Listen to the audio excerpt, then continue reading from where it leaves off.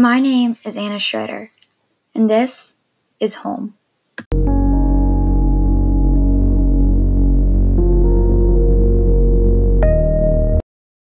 In today's society, no one has a single opinion. Everyone has a different view on different topics. An example of this is immigration. Immigrants play a major part in society today, but they are misjudged by many. Some immigrants feel like they do not fit in because they are different. Now, this isn't always the case, but it is a common feeling among immigrants. I have never felt this way. I've always felt like I fit in, like I belong. I like this poem because it gives a different perspective to immigration. The author of this poem is an immigrant, so I feel like I gain a new understanding to immigration. When I first heard this poem being read by the author, I could hear the emotion in her voice. Her thoughts and feelings were easily portrayed, and I could envision her experiences in my mind.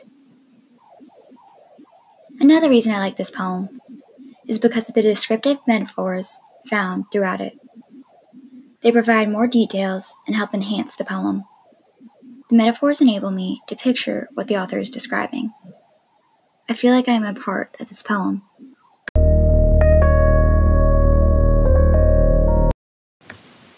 This poem is called Home by Warsan Shire.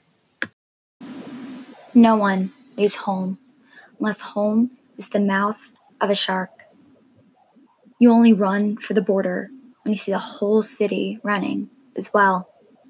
Your neighbors running faster than you, breath bloody in their throats. The boy you went to school with who kissed you dizzy behind the old tin factory is holding a gun bigger than his body. You only leave home when home won't let you stay.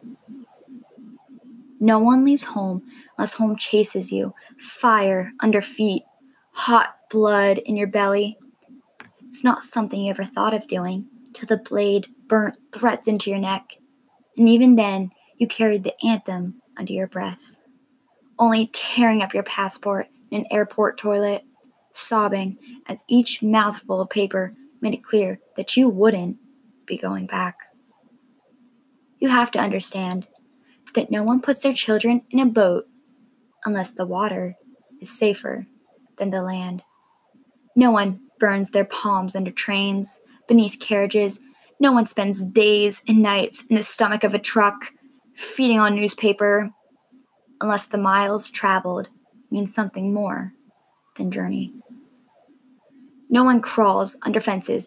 No one wants to be beaten, pitied. No one chooses refugee camps or strip searches where your body is left aching, or prison, because prison is safer than a city of fire, and one prison guard in the night is better than a truckload of men who look like your father. No one could take it. No one could stomach it. No one's skin would be tough enough.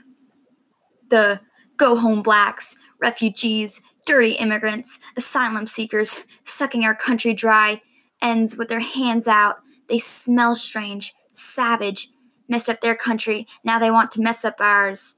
How do the words, the dirty looks, roll off your backs? Maybe because the blow is softer than a limb torn off.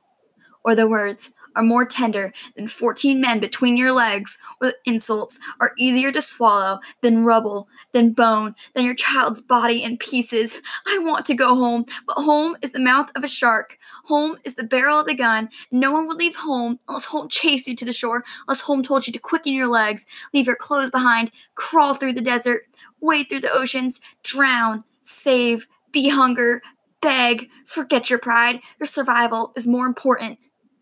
No one leaves home till home is a sweaty voice in your ear saying, leave, run away from me now. I don't know what I've become, but I know that anywhere is safer than here.